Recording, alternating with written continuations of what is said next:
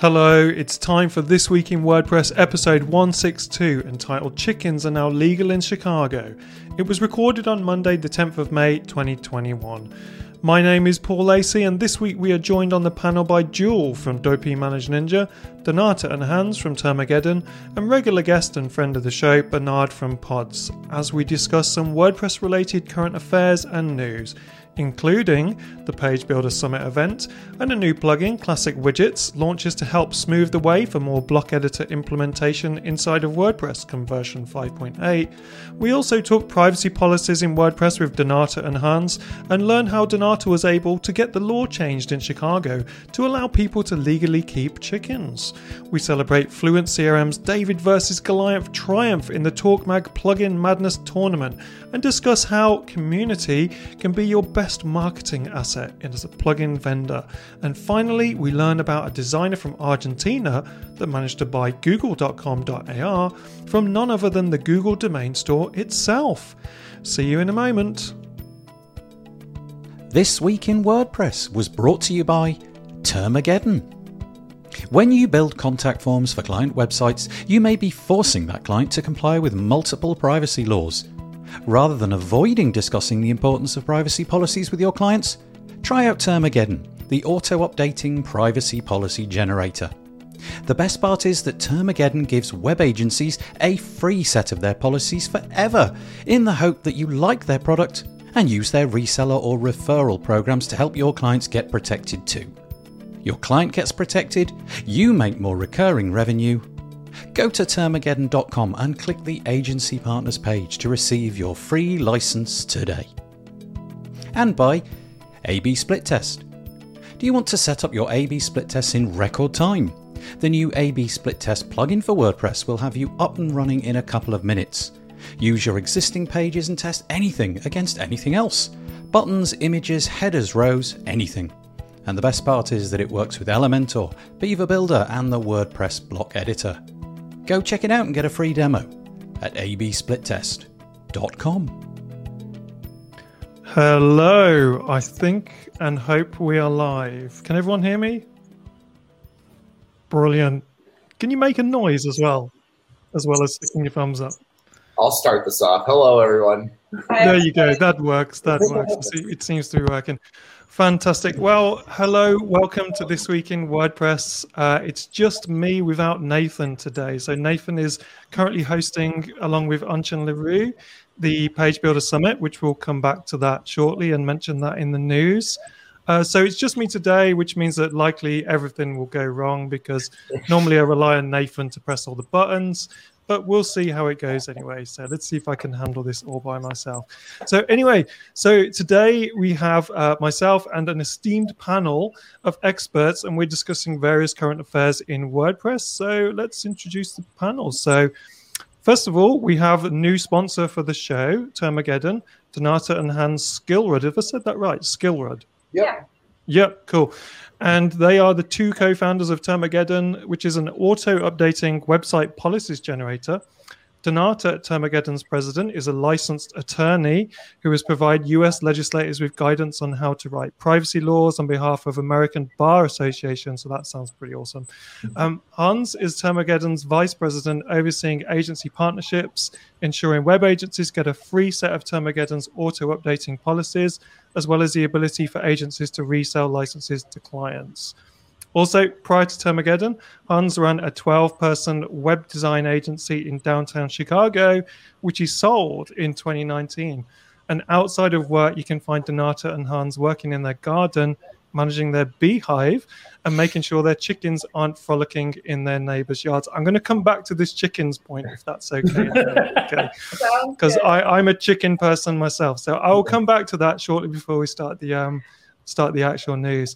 Also, I'm really pleased today that we have a returning guest, but I wasn't here last time he was on the show. We have Jewel, who is the founder of WP Manage Ninja, which actually is nothing to do with recruiting martial art experts. It's actually a WordPress product company, and some of their main products are a very popular form plugin called Fluent Forms. Also, their most recent plugin, Fluent CRM. And Jewel actually wanted to be a scientist and has a degree in chemical engineering. So obviously is a very smart person compared to me.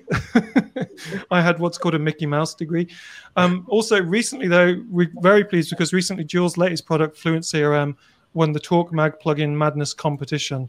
But we'll come on to that one shortly as well. And last but not least, we also have Bernard Greneau. And Bernard, I asked you for an up-to-date intro and you wouldn't send me one and you just said you're just a guy and then sent me some emojis. So I don't know if you want to give yourself a quick intro to let people know who you are and what you do. Most of the regular watchers should know me by now. I'm just working on websites, occasionally helping out with pods and Beaver Builder. I wrote the plugin which integrates the both of two. And selling hot chocolate and never sending it out because we're on the set in Austria.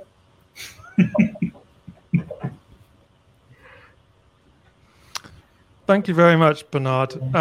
Yeah, so you probably undersold yourself there. I would say that Bernard's family business is one of the most prestigious chocolate companies in the world, and also Bernard also has an amazing plugin for Beaver Builder, which integrates Beaver Builder and pods together, which I've used on absolutely tons and tons of websites. So again, I'll come back to the chickens in a minute, but if people want to get involved in the comments today, please go to doipbuilds.com/live, and there you can watch the stream, which you're probably already watching if you're listening to this, but also you can comment via the YouTube, or you can go into the Facebook group and comment via there. So hello, Christopher Hughes. I can see you're already commenting on there. So anyway, before we get to the news, tell me about your chickens, Hans and Donata. So we have 2 that are fully grown, and then we have 4 babies in the garage. So we have like a little setup for them in the garage. And yeah, they're little firecrackers because they love walking across the street. And you know why the chicken crossed the road? It's because the bugs on the other side look better. Yeah. So yeah, so they end up in the neighbors' yards quite a bit, unfortunately. But, you know, they're good chickens. They just hang around and roam all day and get themselves into trouble. And, yeah. Yeah, my favorite part of the chickens is that at one point in time, a neighbor complained about our chickens, I think, and we had to move our shed into the backyard. And turns out there's a law that we can't have chickens. And it's such a good representation of Donata. What did she do? Rather than getting rid of the chicken, she got the law changed. So now chickens are legal in our county, and like people are embracing it. And tons of people are getting chickens now. Yeah, really there's cool. a lot of people getting chickens now because it's finally legal, which is awesome. That is amazing. I mean, I always knew the two of you were pretty, you know, naughty when it comes to the law and everything, and this chicken breaking the law of the chickens is really kind of proving that. But that's crazy.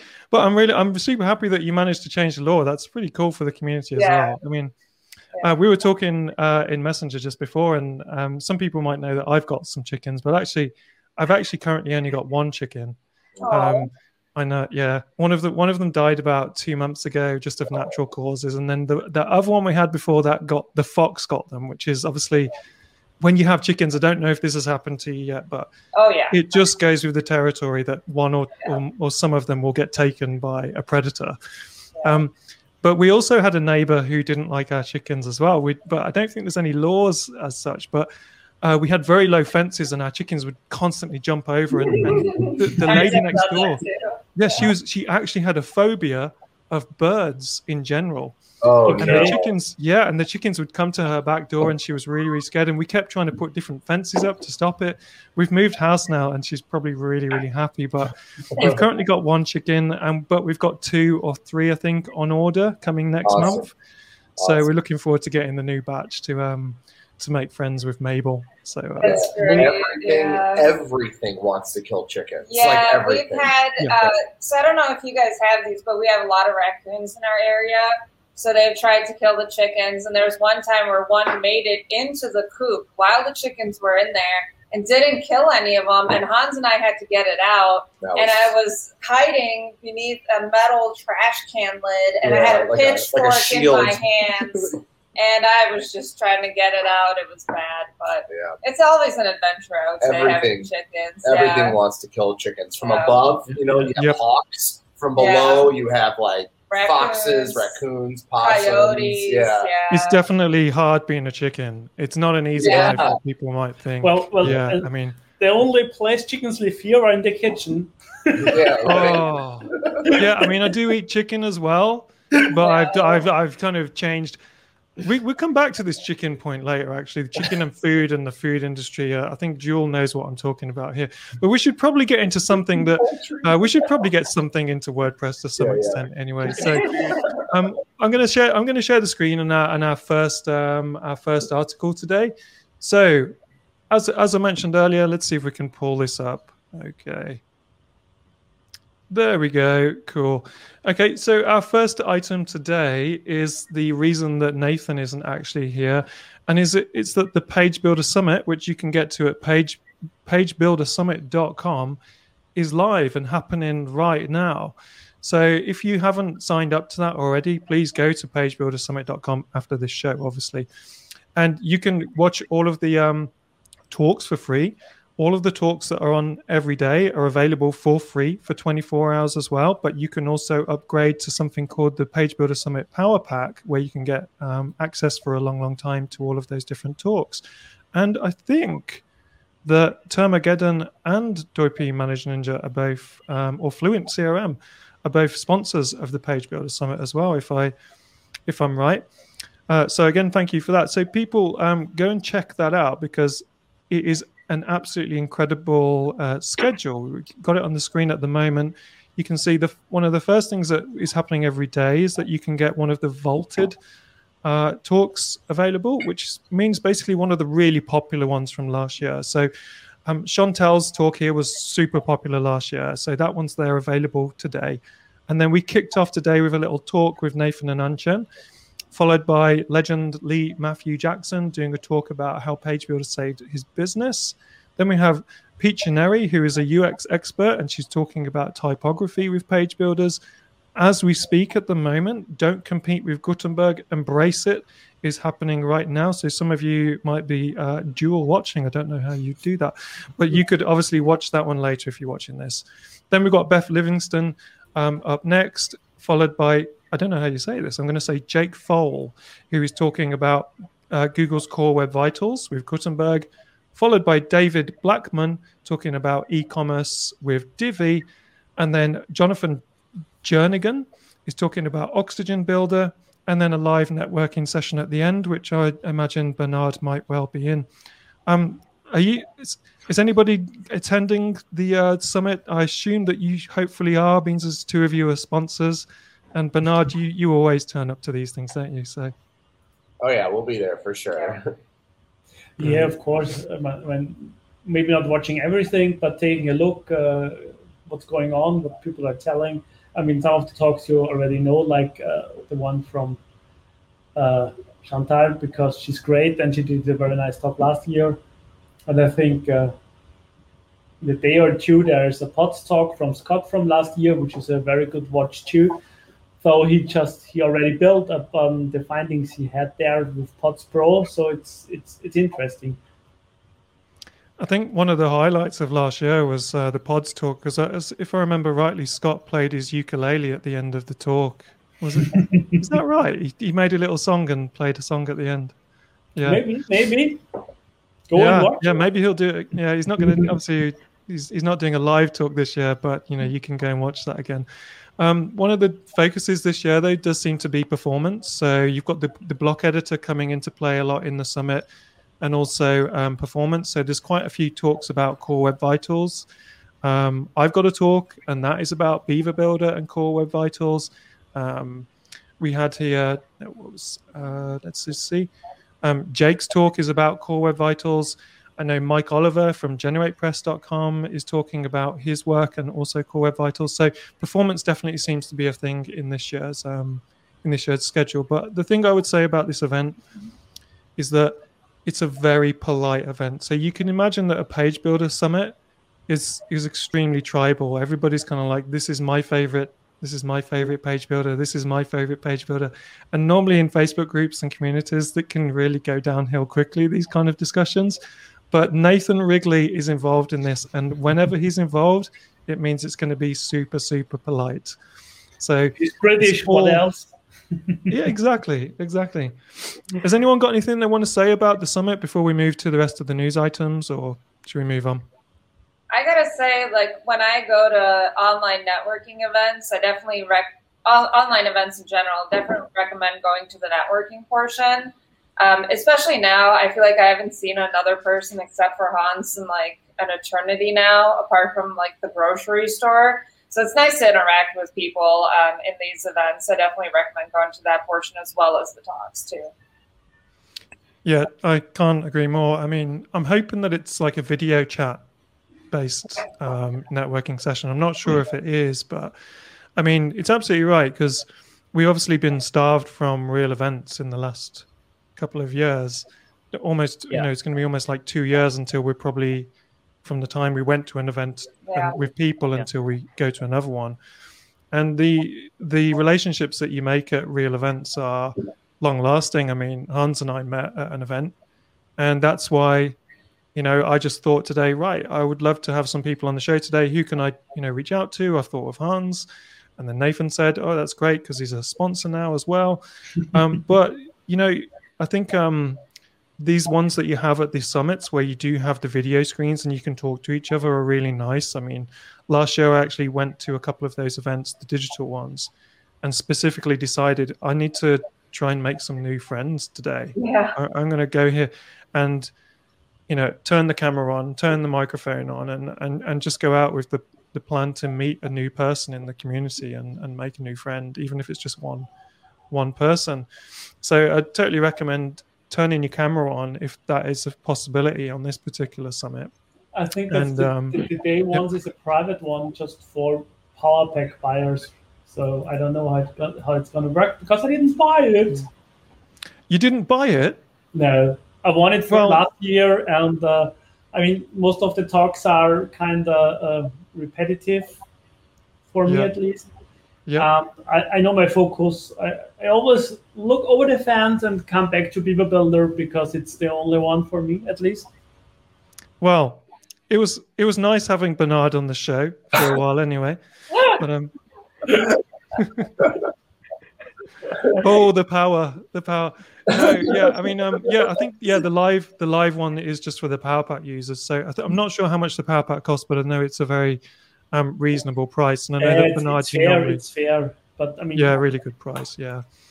Anyway, Jewel, have you got anything you want to say about the summit at all, or should we move on to the next piece? I enjoy the online events because I can't go anywhere in the last 1.5 years almost. So and I miss the physical events, especially WordCamps, because we go to WordCamps, actually just don't want to host the events or talks, okay, but also talk with the real persons, meet with them, know about their business or sharing ideas, those type of things. So I still miss those things, and I think in online we can't actually do that. But maybe what I do actually personally, that I joined in lots of Slack groups, also Discord, and many Facebook groups. So basically, I try to communicate as many people as I can, and then maybe talk with them. So definitely this is very good, and I'm a very big fan of this Page Builder Summit. Great talks. Like in this event, I'm very interested to see the web vitals related talks. That is very important. So yeah, I am looking forward towards the talks that I'm interested in actually.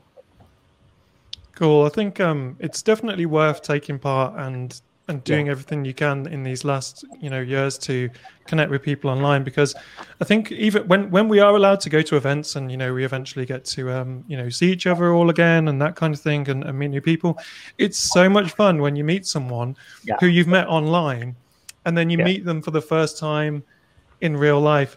But the hardest part for me was when you go somewhere and you walk into a room and there's 15 people who you've met online and you just don't know who to speak to first. You're just completely overwhelmed. Like, oh my gosh, who do I? I know everyone in here, but I don't know them.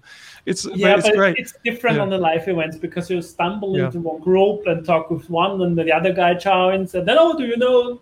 And it's another way of introduction because you meet people, and it's not like you can't do that because only one can speak in these events unless you have multiple rooms, and then often one room is empty because everybody is in the main room, and because the interaction isn't the same.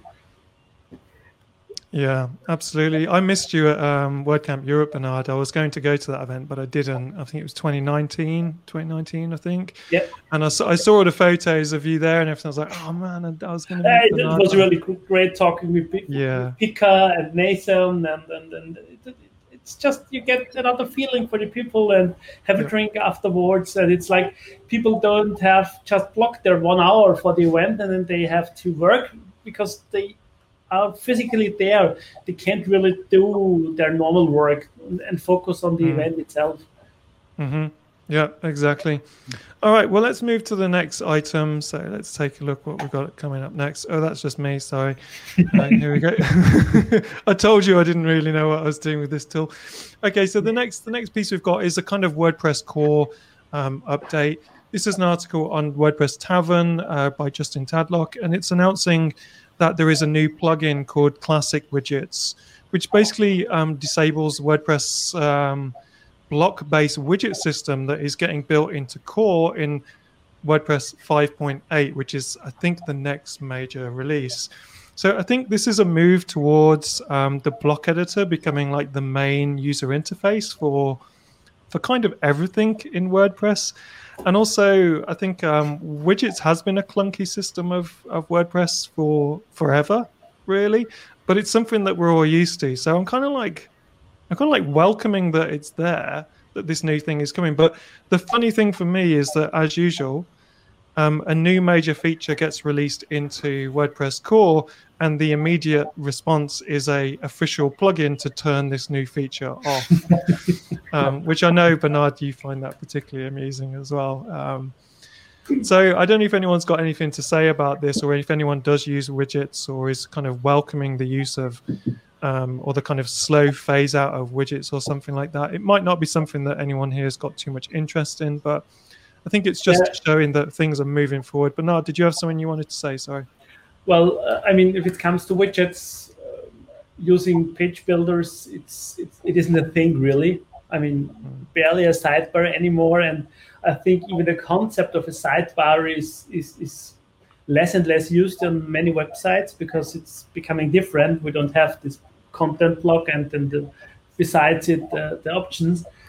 I think it's a good thing that there are tools to disable new stuff because some people won't use it or don't like it. Personally, I'm still using blocking the Gutenberg for the classic editor because it's a pain in the ass if you're dealing with structured content and custom fields, and it's still not dealt with. And I hope every release, I hope they do something about it, but it seems maybe I'm too small of a user group because it's great for content. No argument there if you're writing blog posts. And I think it will be great for the widget area because you can now have a little bit more dynamic and more styling options, especially for inexperienced users. It's maybe easier. Mm-hmm. Yeah. Anyone else got anything they want to say on this particular one, or is it?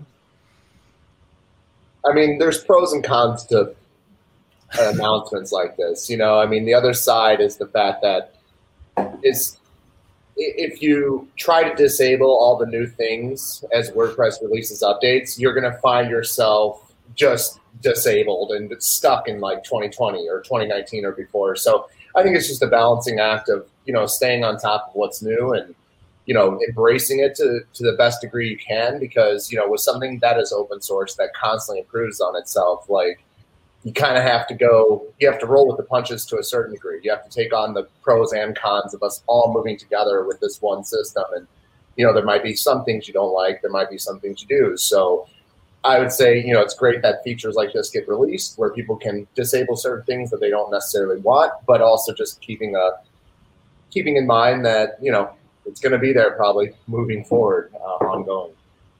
Yeah, there's no stopping the momentum of this project moving forward. You know, whether we like it or not, the block editor and full site editing is coming. So it's kind of like I'm personally at the point where I guess I may as well embrace it, having been in denial for some time. But Jewel, you have a number of WordPress projects and plugins, and some of those are pretty big plugins. For you, just in general, not just the widgets, because the widgets is kind of just a minor thing, but for you in general, in terms of like what the WordPress core project is doing, is this affecting you in a positive or a negative? Is it like opportunity or is it a headache? I think the classic editor is, so old, and I don't know. People were solving problems with the classic editor with custom layout, lots of metadata and those type of things. And I think Gutenberg is a blessing. Like for our use case, we are using it. Before 5.20, we were started using it as a plugin. And now our content editors actually easily make the blog post, build the blog post beautifully and more interactive. So I think people should embrace it. And even I see that even someone actually like the classic editor, still they can actually use it same thing, they can actually use it as a block, as a classic editor.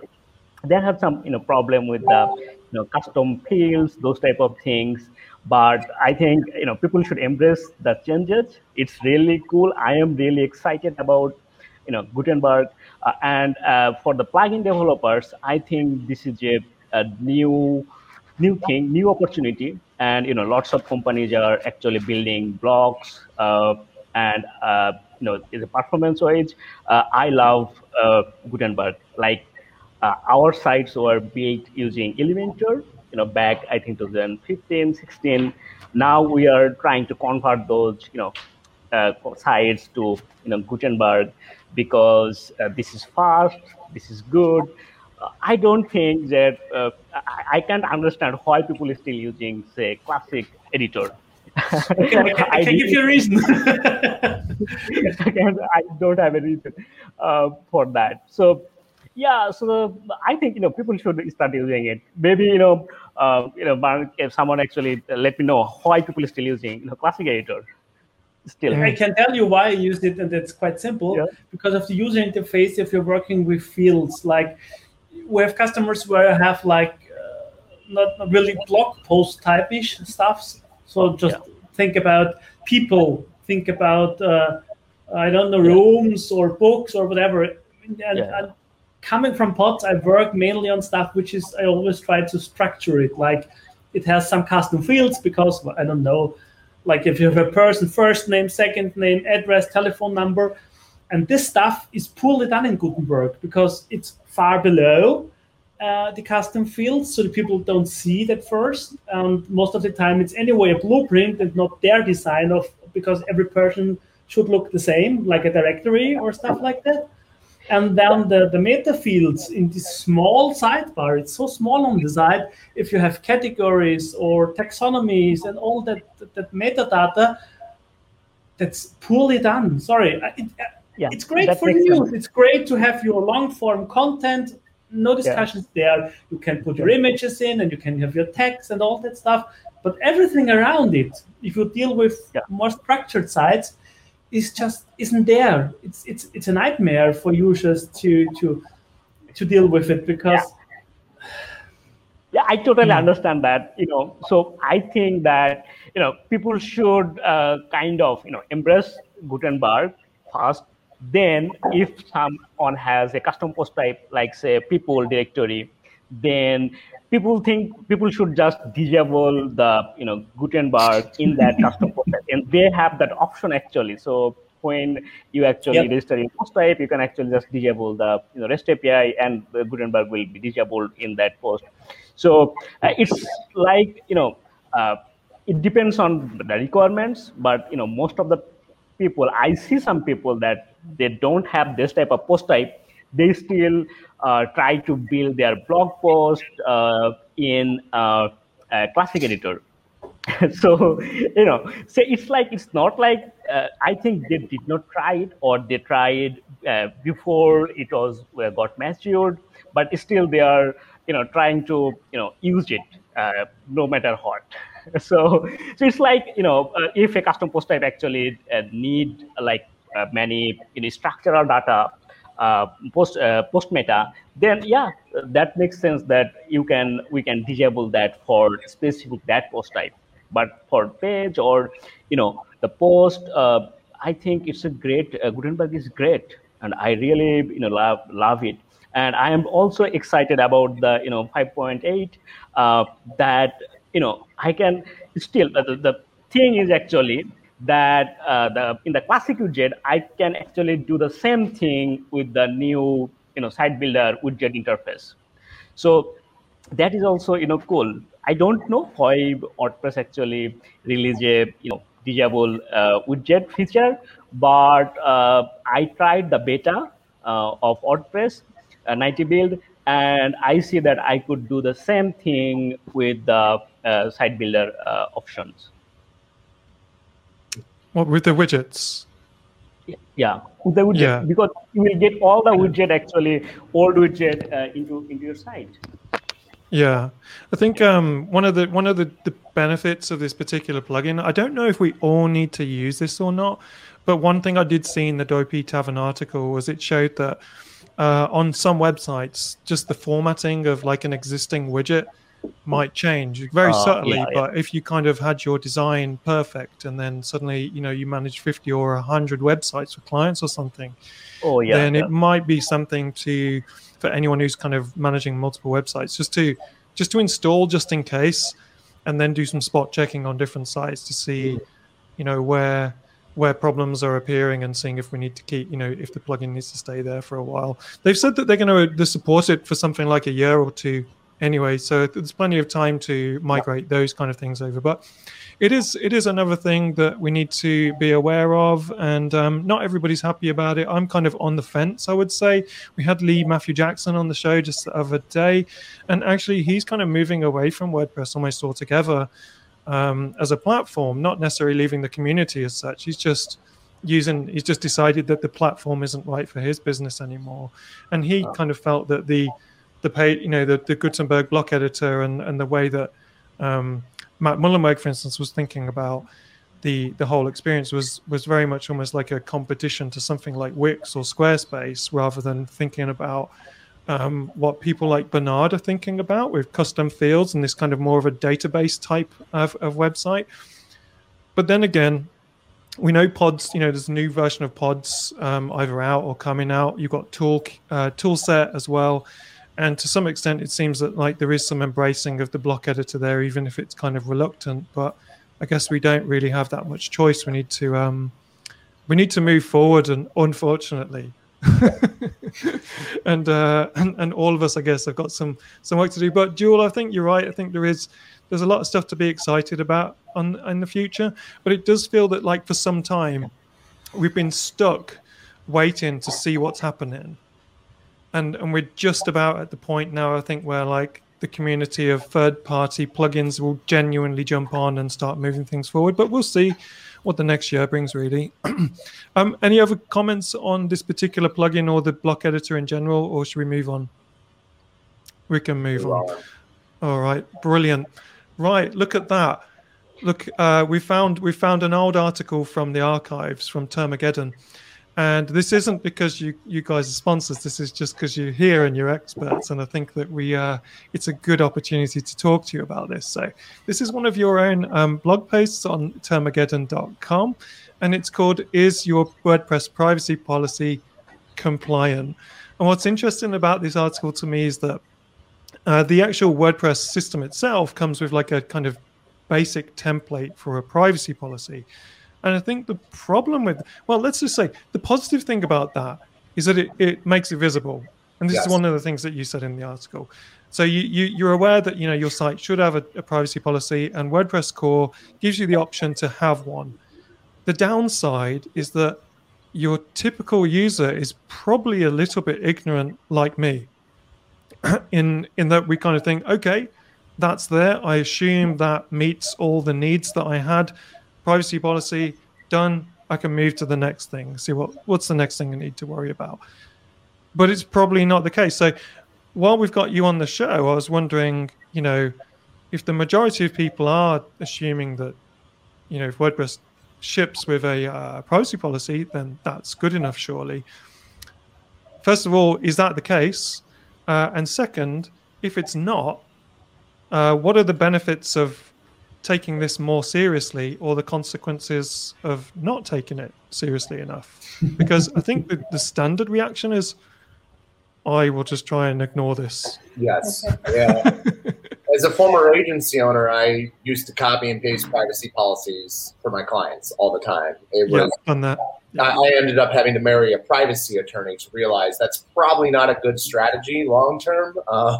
But I'll let that's all you have to do. Hopefully WordPress can make a match for you with a privacy attorney, and then you'll be all set. So I think when it comes to the privacy policy template that WordPress comes with, the core team did a great job on that. Their goal was to provide awareness for people that they need to have a privacy policy. That was the goal with the template. The goal with the template was not to comply with any privacy law. It's just to bring your attention to the fact that you need a privacy policy, which I think is great.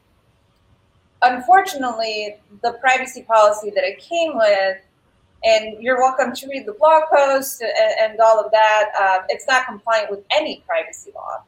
So there's not a single privacy law that the template complies with. So it's really, I personally wouldn't use it, especially when it comes to like people who are not lawyers. There's some paragraphs where just like the paragraph title, and then you're expected to write the rest. And, that doesn't really work for most people unless you are a lawyer or a privacy lawyer. And then when it comes to writing a privacy policy, the way that every single lawyer will write a privacy policy and the way that a privacy policy should be written is the first step is figuring out what privacy laws apply to you. Because each privacy law has a series of things that's required to have in it, right? So it has a series of disclosures that you need to have in your privacy policy. So if you don't know what privacy laws apply to you, you don't know what those disclosures need to be, and then, your privacy policy is not compliant. So, the goal of having a privacy policy is not just to have a privacy policy, it's to comply with the privacy laws that apply to you so that you don't get fined or sued. And right now, there's over 20 privacy bills being considered in the United States as well. So when you use a template like this, it doesn't notify you when these laws go into effect. It doesn't tell you what changes you need to make. So it's just not a good compliance solution for right now, and it's also not a good compliance solution for the future. So, some of these smaller businesses that are just starting out, it's a free template. You want to use that because it's free and you think it's fine. But unfortunately, if you get fined for privacy law non-compliance, WordPress isn't going to pay for that. They're just not. And fines for privacy laws are actually calculated per website visitor. So starting out at $2,500 per website visitor. So let's say you have 100 visitors from California and have a contact form but don't have a privacy policy. That's 2,500 times 100. WordPress isn't going to pay for that. That's going to be on you. And the size of your business doesn't really matter either. So my suggestion would be to make at least a small investment into this so you can kind of pass that compliance threshold and then not have to worry about it, versus using a free solution that's not compliant and then kind of, being in trouble later on. Yeah. Where I personally stand is, as someone who built websites for clients who, didn't necessarily value privacy that other people, may value it at. It's my message to agency owners is pretty clear, which is don't make decisions on behalf of your client if they want to comply with privacy laws or not. Rather, allocate that liability to them. Let them be aware of the fact that, hey, we built a website with a contact form. That means you're collecting personal information and you may need to provide a privacy policy with making specific disclosures. Hey, we installed Google Analytics, same exact concept. So my biggest thing that I advocate for is don't be the one to make the decision for your client if they want to comply with privacy laws or not. Rather, have some privacy attorneys you can connect them with, or you could use a program like Termageddon. It's the most comprehensive generator out there. But anyways, or find some sort of way to help your clients, get a comprehensive set of policies for their website. Don't be the one to make the decision for them. Let's say you are an agency. I was an agency. Now I'm more like a freelancer these days, doing different things. But I still have clients that I manage. And let's say one of your. So first of all, let's go to the agency situation. So let's say you're an agency and you tell. The first step you get right is that you stop trying to help your customers do the wrong thing by going, I don't know, don't worry about it, let's just copy and paste this one. So first of all, you never should do that. No. Number two, you put the responsibility with them and try and help them understand what the situation is. What if they're not interested? What, as an agency owner, what's your liability as the creator of the website? Do you need something in your own contract or something, or? Yeah, so really that's where your contract with your clients comes in. And your contract should say that you're not offering any warranties and that you're not promising that the website will be compliant with privacy laws or with accessibility laws or anything like that. So make sure that your contract has that. And then tell your client in writing that they need to have a privacy policy. So what I would do is, send them an email or have them sign like a waiver or something like that saying, your website is collecting personal information. We recommend that you look into having a privacy policy for your website, as you may be required to have one by law, right? And at that point, the client just signs off on it saying, yes, I do want to do this, or no, I don't want to do this. And then at that point, it's up to them. Like, it's their responsibility to make sure that their website is compliant. You can't really shove it down their throats as much as we'd love to, but definitely make sure that you do this in writing and make sure that you check your contracts. I know some contract templates say like, this website will be compliant with all applicable laws, rules, and regulations. Make sure that your contract doesn't say that. Make sure that you're adequately protecting yourself. Or make sure you're charging 7 figures for each website. I wouldn't even do it for that. I would not even do it for that. So yeah, the documentation piece is what I'm a huge advocate for. Like, you can bring a horse to water, but you can't force it to drink. And that is a statement that I think every agency or freelancer, I use the word agency, and I mean anyone who builds websites for clients, everyone knows what that statement's all about. And like with privacy law compliance, with website policies in general, like rather than pretending this is not real, just embrace it. Let them know they need to find a solution so that, and your objective is to get a response. And they could be like, hey, thanks, but I'm just not interested in website policies. Awesome. Now you have it documented so that if they do get fined or sued for privacy law noncompliance, like you have a document you can follow, or you have a record. Evidence. Yeah, you have a record where you said, I discussed this with you. And that's all that really matters. I mean, look, I get it. Small business owners, they have to put their budgets into things, and maybe that they don't have the room to budget for a generator or a privacy attorney. That's fine, but that doesn't mean you should be making that decision for them without even bringing it up to them. And I think you'd actually be surprised as to how many of your clients are like, oh man, I didn't know that. That's a great thing to know. A lot of clients feel that way, and a lot of clients are thankful that agencies bring this up with them. As well as privacy policies, does Termageddon offer things like terms and conditions for things like e-commerce stores and stuff like that? Yes, have the terms. Disclaimers.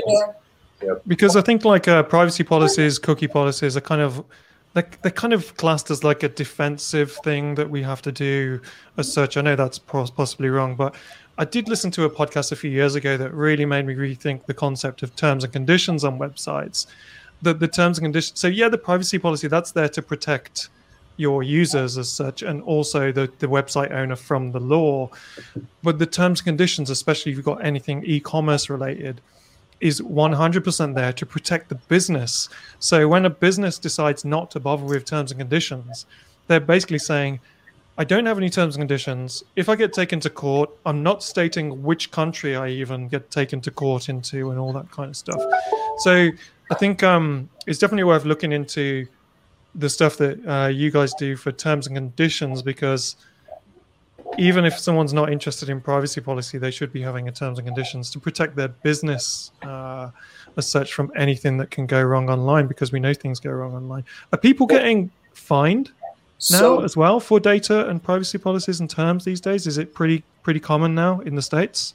Yeah, so for terms of service can help limit your liability on your website. We definitely recommend it for any website. So for example, like if you have a link to your Facebook or your LinkedIn pages, and somebody goes there and gets a virus or gets injured, otherwise, you want to make sure that you limit your liability there. Potentially limit the likelihood of lawsuits for copyright infringements on like images and stuff like that are uploaded on the site. So, terms and conditions is a great way to protect your business too.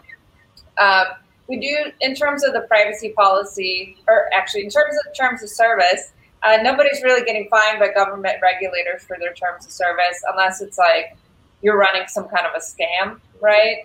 Terms of service is much less government regulations and much more, protection for your business if you're in the U.S. If you're in the UK, Canada, and the EU, you do need to have like consumer protections in there.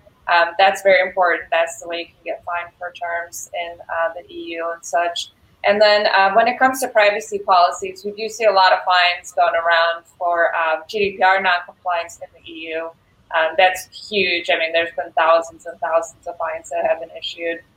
In the U.S., we are starting to see some movement in terms of like California's new privacy law, and we're starting to see a lot more lawsuits from California as well. And as more of these laws pass, we'll see more enforcement. Some privacy bills are actually even suggesting allowing consumers to sue businesses directly, which I think will be interesting to see if that passes. Well, and the way I like to look at it is, 5 years ago when SSLs were around, but let's be real, you got them for e-commerce stores and you didn't really think much beyond that. But nowadays, when you go to a website that's not secure, you don't feel secure. I think everyone feels that way. And that's how I feel about privacy policies. Like, don't get me wrong, Donata's right. Like, privacy laws exist right now and require specific disclosures to be made. But there are bills, like New York has 3 bills, but one of their bills will enable citizens of New York to sue any business of any size located anywhere for having as little as a contact form on their website without a privacy policy providing their specific disclosure requirements. Canada's privacy law, PIPETA, they're proposing a change to that.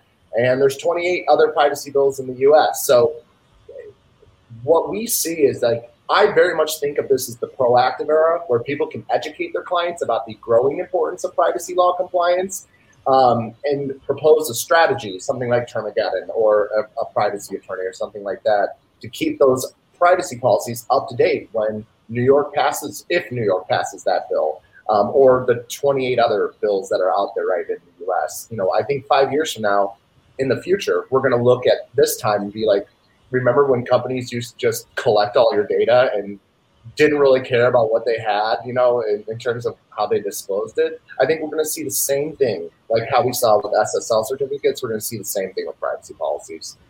Yeah, I can totally see that. I mean, especially in the last, couple of years where, COVID has meant that we've had to do what we're told by the government all the time, more than we would normally be used to doing. I think people are more aware of that their data is being collected.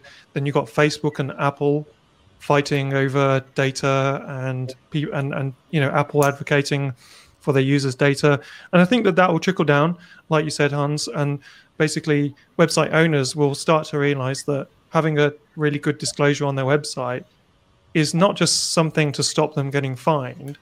It's something to tell all of their users, hey, we're really responsible, we really value you, and we're going to look after your data. And nice, I like that, Bernard. That's really cool. It shouldn't have happened. So yeah, for anyone only listening to this, Bernard is playing again with his background patterns on his camera. If we're talking about privacy policies, we got to be doing something entertaining, right? So yeah. Bernard was clearly so engaged in that conversation. He started pressing No, buttons the in his tool has webcam. had an update that has a new timer, and we're gonna stop that. There you go. Well, look what happened there. Well done, Bernard. You've disappeared from the stream now for the second time today. You kicked me again. I didn't kick you. You kicked yourself out this time. I don't know what you are now. You're just a rotating icon at the moment. You're back. Cool. Well, definitely then, I think anyone who's interested in this kind of thing, go to termageddon.com and check out the different options there. And also, you'll also find Hans and Donata in all of the usual Facebook groups. And also, you've been really generous and supported lots of events and stuff that's going on of late.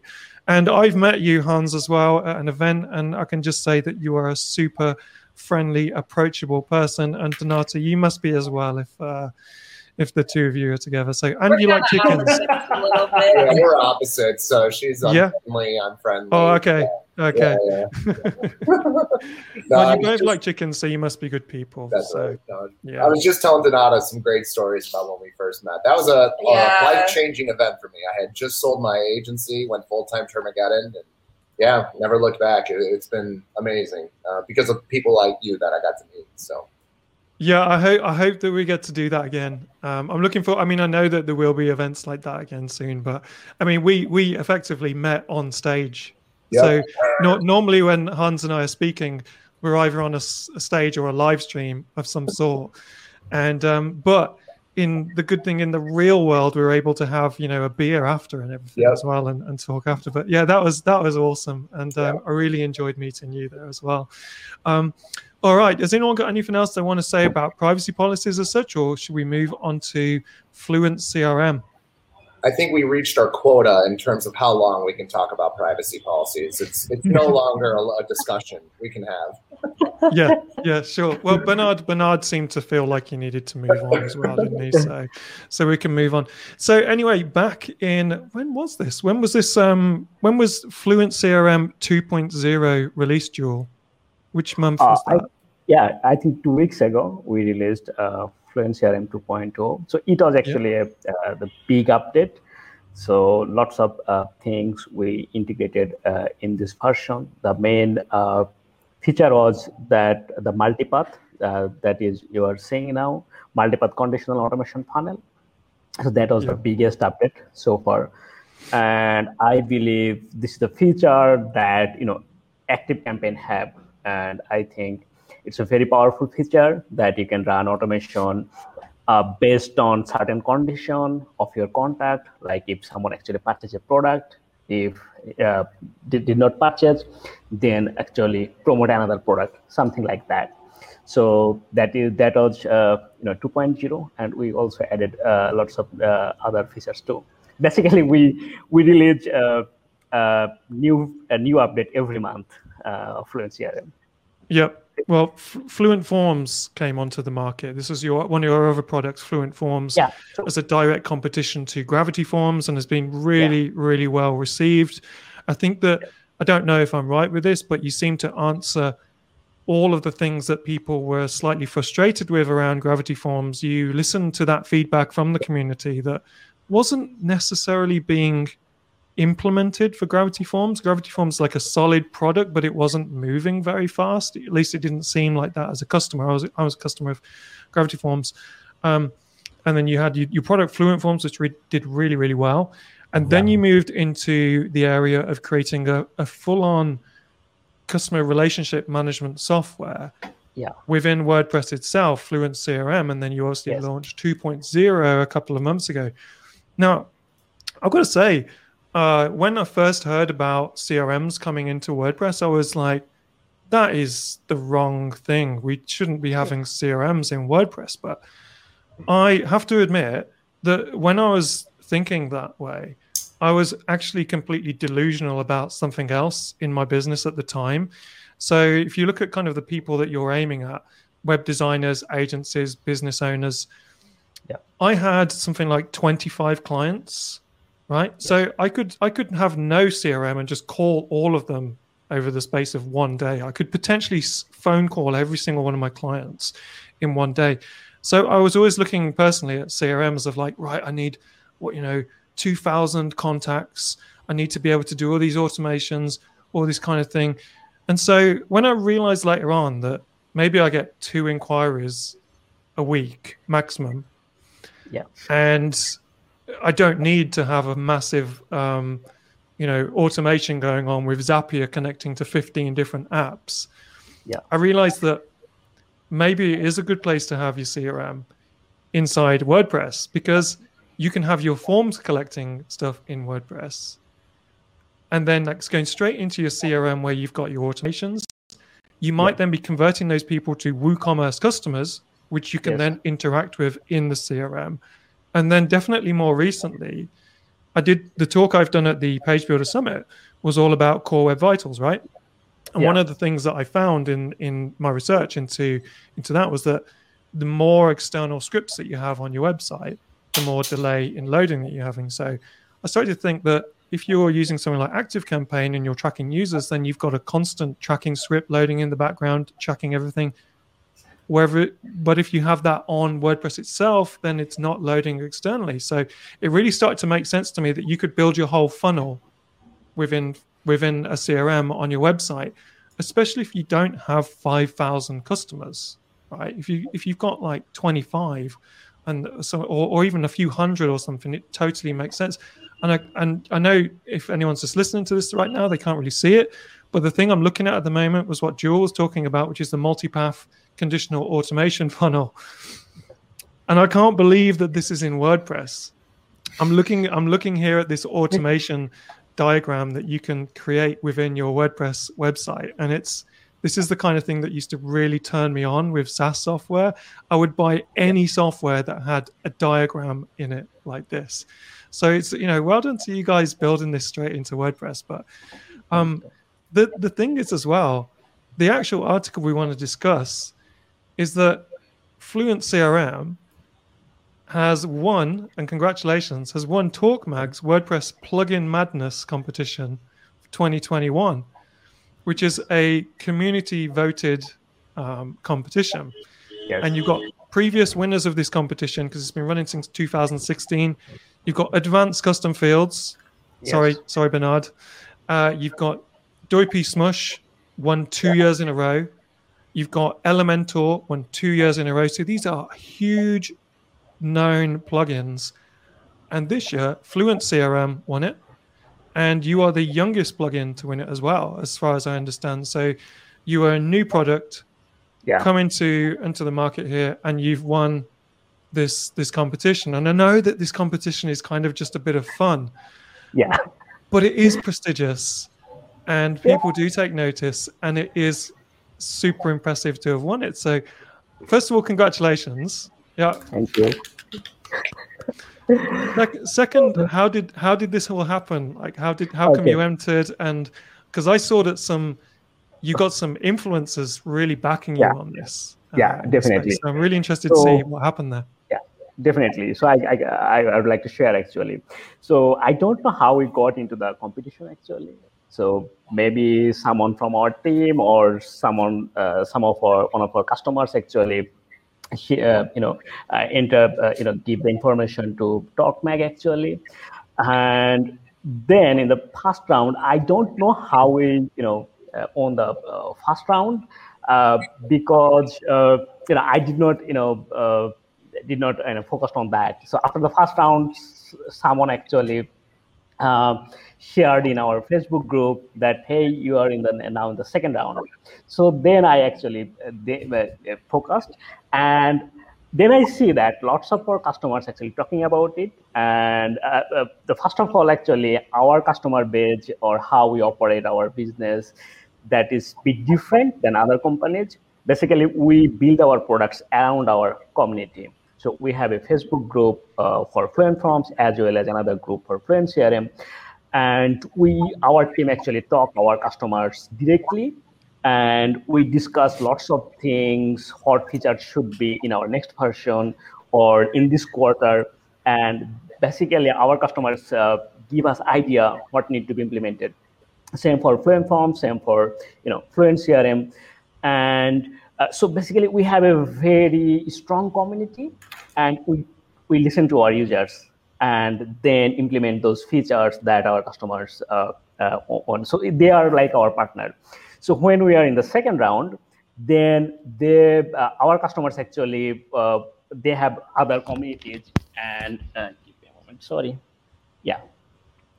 So they actually shared the competition to their own community, like say Martech, WP Crafter. So they have a huge audience. So like WP Crafter has like 40,000 users, and Martech has like 10,000 plus users. So they also love us, our company, and basically they voted for us. And without their support, we could not do that. So once we are in the like say, semi-final, then our customers actually got more excited than us. So basically, then we won that. So it's not full of our credit, or it's not we have a very big numbers, but the community we covered, that was actually very big. Like I think some people actually voted us even they did not use Fluent CRM. Maybe they were our Fluent Forms users. So we have like 70,000 Fluent Forms users. So they also voted for us because they did not use Fluent CRM, but they know the company and they want to help. So I think it was like a network effect, and that's how actually we won. It was actually pretty exciting. So it was like a Fluent CRM in this market, actually in this competition, Fluent CRM was like the underdog. Yeah, totally. Did it when you won the competition? Did they send you anything like a trophy or a certificate? Yeah. No. So they emailed me actually. They are saying that okay, they are working on a trophy and they will send to me. So it was actually fun. That's cool. That's cool. That is very, very cool. It's funny on the screen at the moment. We have a comment from someone in one of the communities there. And this is the chap here called Ewok, who I actually remember this guy from the communities when I used to buy a lot of software all the time. I had to leave a lot of those communities because honestly, I became properly addicted to buying software for a while. So I've left all those communities for now just so I can, control myself basically. But this guy here, Ewok, I remember him, and he is the hardest person to make happy about any software. If you release some software and there's anything kind of ignorant about the way you're releasing this, or you're trying to, trick the community or something like that, this guy would tear you to pieces. So you got a positive comment here from Ewok, and that's really, really good. And you can see up here there's a comment from Atlee here from the Martech group, and there is Adam Preiser there supporting you. And he's got a huge YouTube channel as well, which I know that you can go and check out his channel actually, because he's got some content about he's covered your CRM a couple of times on there, so you can go and find out how that all works. So what's next for Fluent CRM then? I mean, you need to probably have a rest first and have a little break. Yeah, definitely. So we have a full-fledged team for Fluent CRM, and so basically we have a team for a specific product. Like we have a separate team for Fluent Forms, separate team from Fluent CRM, and also Ninja Devil and our other products. So we have a very big team actually. And the Fluent CRM team, they are kind of working with some other parts. So our product name is actually Fluent CRM, but actually it only automate your kind of email marketing, and some other automations, but it does not do other things like a real CRM do. Our target is actually to make build other modules for how a true CRM should have features, and we will build those and we will release those component too. So that is a kind of our goal for Fluent CRM.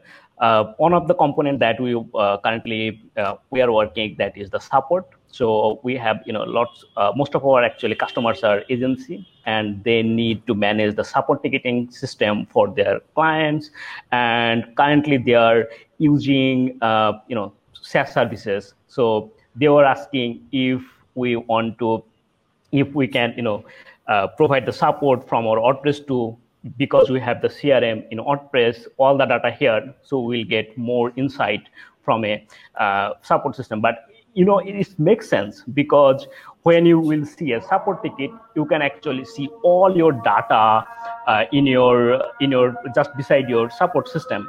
So maybe in the next quarter we will release our support ticket system, and then we have a plan for for offline businesses. We have a plan for like sales pipeline system to build on top of Fluent CRM. So that is another thing that we are actually planning now. Nice. Well, Charlie, there you go. There's your answer. Charlie had a comment there. Jewel, are you bringing out a support system plugin? I heard a rumor. So is that confirmed then? You guys are releasing a support system plugin? Yeah, it's confirmed actually, because currently we are using it. I think last 3 months we are using in our website. So we are giving all the support, ticketing, replies, and managing every query from our own plugin.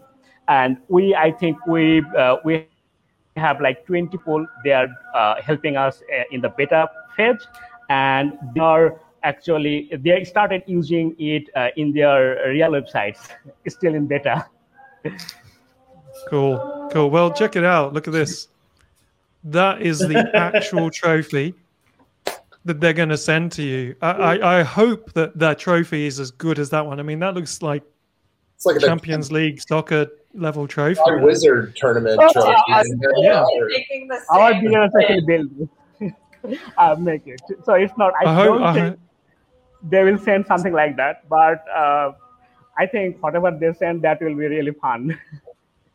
Yeah. Well, I hope make sure you post it in the Dopey Builds group when you post a photo of the trophy when that comes through. Yeah. So well done.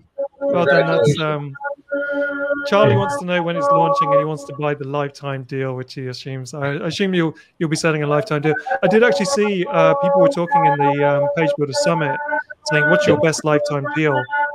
And Fluent CRM was one of the top reported ones there. Yeah. So basically, when we launch a product, we give a lifetime deal for people. So getting the initial customer base, initial supporter, because our customers actually is one of the part of our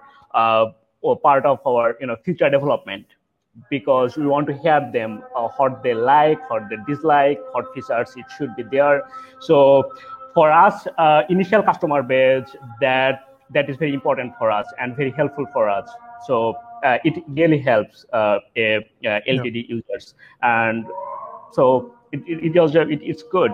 And I can have I can say that our it's like 8 months of Fluent CRM, and we have really a good ARR, and our monthly sales is really looks good. It's like we are in 8 months we are in break even point. Still we have like many developers in this project, but we are in break even. So kind of, I think from the next month, this project will be actually profitable itself. Yeah, I think you're doing great. And I think Adam Preiser, what did he say? He said, in his words, you're crushing it, is what he said. So obviously you're doing pretty well there. Just while we've got Hans and Donata on the show, so if you have a CRM built into WordPress, I mean, if you've got a CRM outside of WordPress, then I guess it's the same.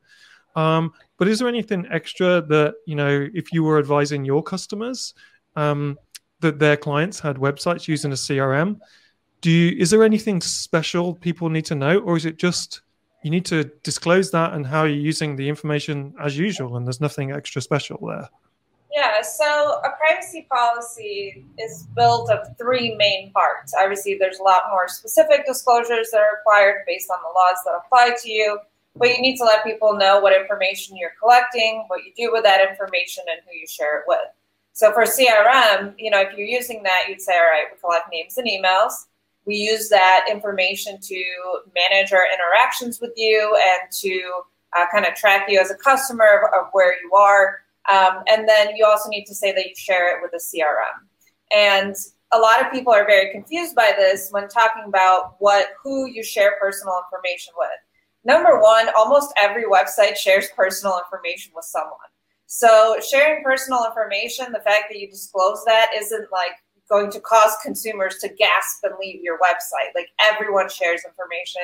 That's completely normal. And then another issue is that people will list the name of the CRM, or they will say, we share your information with the CRM. And both of those are completely correct. But one of them can require a lot more updates to your privacy policy than the other. So for example, let's say you're sharing information with an email marketing system, right? And right now you share it with MailChimp. So you can list, I share it with MailChimp, or you can say I can share it with an email marketing system. So if you say I share it with an email marketing system and you change from MailChimp to Constant Contact, you don't need to update your privacy policy. But if you list MailChimp, then you need to update your privacy policy every time you share that information with a different vendor. So we personally recommend doing it as to the category. So saying it, I share it with a CRM or share it with an email marketing vendor. So you don't need to make a bunch of updates every time you switch vendors, especially with clients who don't tell you that they switch vendors either, right? So that's basically what you would need to disclose. And I do see a question from Charlie. Does Termageddon cover the UK law? Yes, we do. And that is for the privacy policy and the terms. And I'll jump in real quick. Yeah. You know, now that you're ready, everyone listening, now that you're ready to leave HubSpot and go to Fluent CRM, that's a great example of why we go the route of disclosing with whom do you share data with. Just say CRM. That way you don't have to change out the actual names with who you need to share with. So a very common misconception we hear time and time again is people saying, oh, I thought you have to list the actual names of the companies with whom you share data with. No, you do not. A perfectly compliant alternative is to list the categories with whom you share data with. And because of GDPR and the UK Data Protection Act, which are mirror copies of each other, because of the fact that they disclose also that you should keep your policies as short as possible, that's yet another reason to focus on listing the categories with whom you share data with rather than the names of the companies. So yeah, that's my thoughts. Well, first of all, that's great to get that confirmed about the categories, because I get that question a lot, or I used to anyway. But secondly, I didn't realize you were doing the UK law now. I thought that I don't know if that was relatively recent that you've started doing that. Or? I believe we're the only generator to address it at first. A couple months back. It took a while because UK has very specific consumer protection laws. Yeah. So if you're doing business online with consumers, your terms of service actually needs to be completely different than when you do business with other businesses. And no other generator covers that. So no other generator will actually include the consumer protection rules. And if you break those rules, then the terms of service is not enforceable, or you can get in trouble with consumer protection authorities, things like that. So it's very important to make sure that your terms of service covers consumer protection laws if you do business with other consumers online, especially in the UK, because you guys have some really nice rules for consumers and some really nice protections that I'm very jealous of living in the US. Also in Ireland, we just launched Ireland a few months ago, and the consumer protection laws in Ireland are insane. Yeah, I want to move there just for the consumer protection rules, man. You're like king as a consumer in those countries. It's crazy. You can buy something and then return it 7 years from the date of when you bought it for a full refund. 7 years. Like, that's great as a consumer. A bit crazy, but I'm used to crazy because I know if you know, but especially for Austria and Germany, there are existing special plugins to make your online shop compliant with the laws we have here. So it's crazy some things you have to do. Like, I mean, I always tell it's funny, but I always feel like because in Austria and Germany you have to list the details about the product even in the checkout. So it's like if you're going to the cashier in the supermarket and the cashier says, okay, you're buying 1 liter of milk, or because are you stupid? I mean, I understand customers needs protections, especially against the big companies and things, but hurting it's only the small ones because they now need to apply to all those laws and all those details. And if you don't list, I don't know, the taxes in the right place, you can be fined in Germany. I mean, that's bullshit. Sorry. Look, I mean, let's be real. The reason why privacy laws exist is because of all the big companies harvesting data and making decisions based on that data. But now all small businesses have to comply with the same level of laws. Now, some laws, like CCPA only apply to bigger companies, but for the grand scheme of things, it's like you're any business and now you have to make all these disclosures. As a human being, I love the fact that we have a right to privacy. And as a human being, well, I don't get to because I'm from Chicago, but a lot of people can tell companies, get rid of my data, and they have to. Like, that's something worth fighting for. But in the same breath, as a lover of small business owners, my career is based on helping small business owners out. Like, I find it to be a nightmare that they not only need to make those disclosures, but they also have to have a strategy to keep up to date with the ever-changing privacy law landscape. And like, let's be real, most small business owners don't have 40,000 pounds or euros or dollars sitting around every year to have a privacy attorney monitor all 29 privacy bills in the US, the changes in the UK or in Canada, and just the EU and UK's privacy laws that have been in place. So yeah. It's and actually EU consumer protection laws are changing this summer. Yeah, that's right. So I've been meaning to get to get us into the EU in terms of providing policies for EU customers, but I'm waiting for those rules to finalize so that I can do the engineering, because it doesn't make sense for me to do all of it and then change it all once the rules change.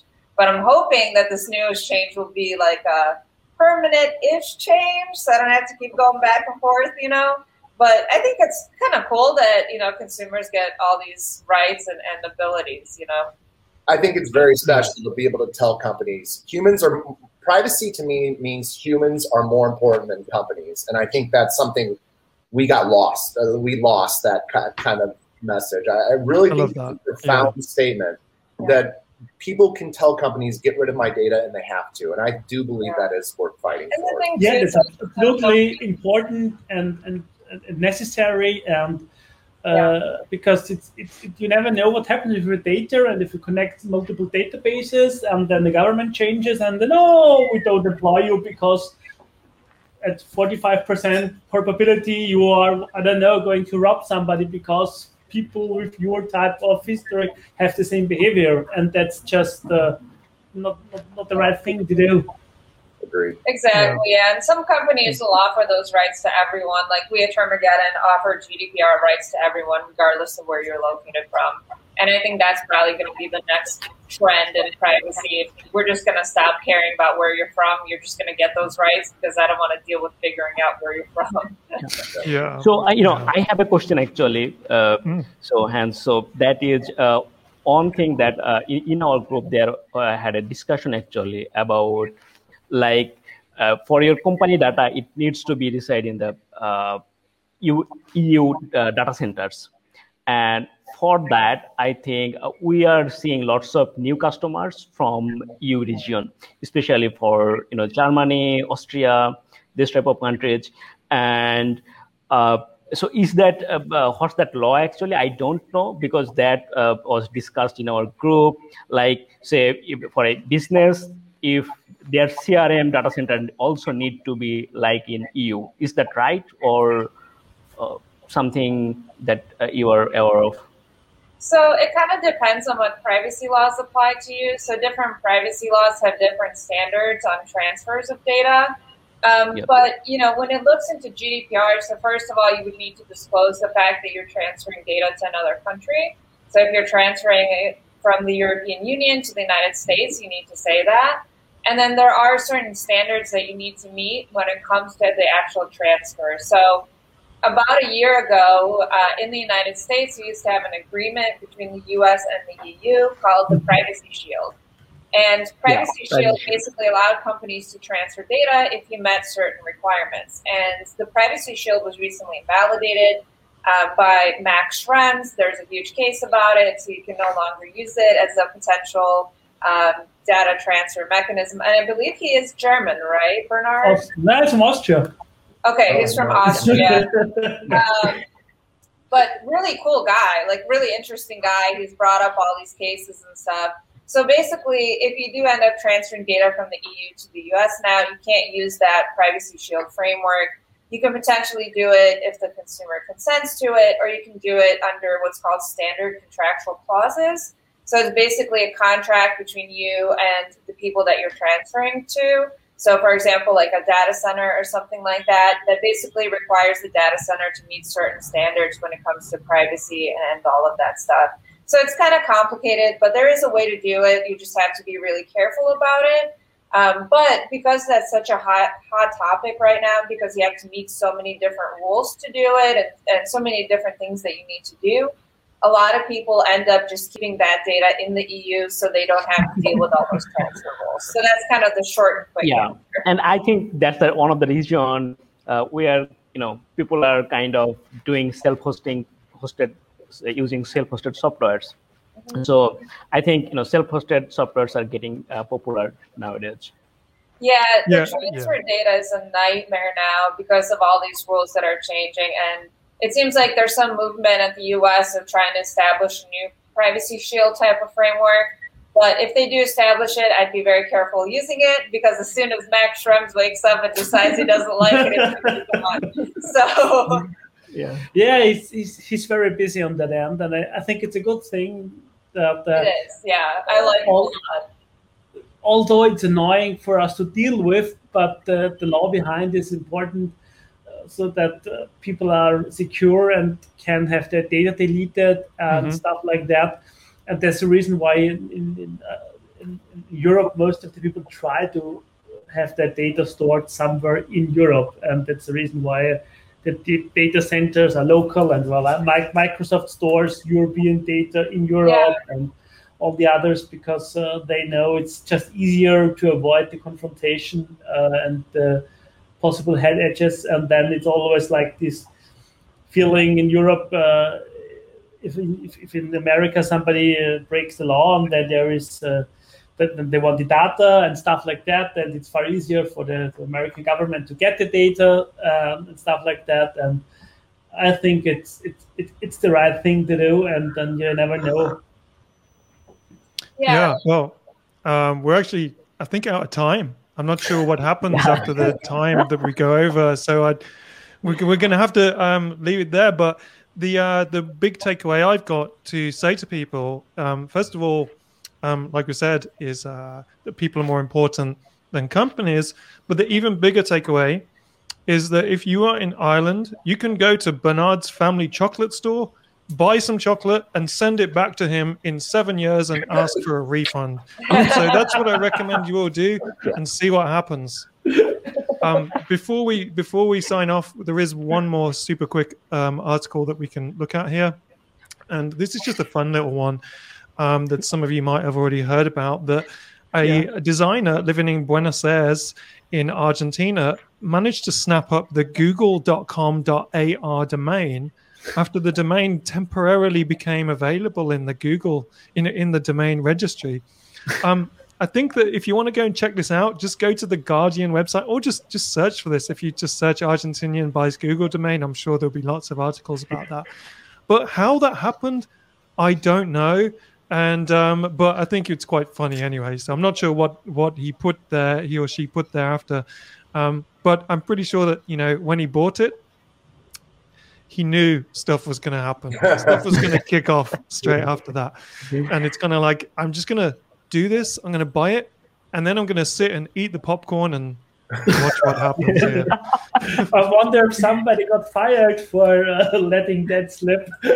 Well, maybe. Yeah, maybe. I mean, I mean, the thing is that, this does happen. Domains do get, do expire, but it's usually when, the janitor of the company bought the domain, then moved to Australia or something, and no one knew where the domain was. But come on, man, this is Google. This is the company we trust with our personal domain data, and they forget to renew their domain. Like every once in a while. I think a couple years back, a guy also bought a Google domain for like whatever, €5 or something like that after it expired. And what's funny is that every time this happens, the person that ends up buying the domain is like the nicest person of all time. Like they don't ask for billions of dollars, which they totally could. I think the guy asked for a Google hat and a tour of their facility, and that was it. And then he was like, all right, now I'll give this domain back to you. And then, Google cut a check for that person because he just gave it back to them, didn't want anything. Google ends up donating a check in his name, and the check amount was Google, but in like phone, if you like convert like numbers, like nice, they did it in GOOGL dot, and then in pennies it was LE, and that was the check amount they wrote on behalf of this person to as a donation somewhere, and like what a great story. But it is a good story. If you ever have any clients that their domain expires, you can always reference this. Like even Google, this even happens to Google people. Like we'll get through it. So. Don't feel too bad. Yeah. Yeah, I think that person actually purchased that domain from Google.com, Google Domains. What was that again? Sorry. I mean, that person, the Google.com, the person actually bought, that was from Google.com. Yes, that's right. Yeah, he bought it on Google Domains. He bought Google Domain. Right. Amazing. Well, thank you everyone today. Thanks Hans and Donata, Bernard and Jewel, and everybody who's come and listened or watched today. And we've got to do the wave thing now. Bernard knows all about this, but basically I need to press the end broadcast button, and what we have to do is wave awkwardly until we think it's gone off. So if you could all start waving, even you at home, kids, you can do it too. Goodbye. Goodbye. We're doing the hand signal.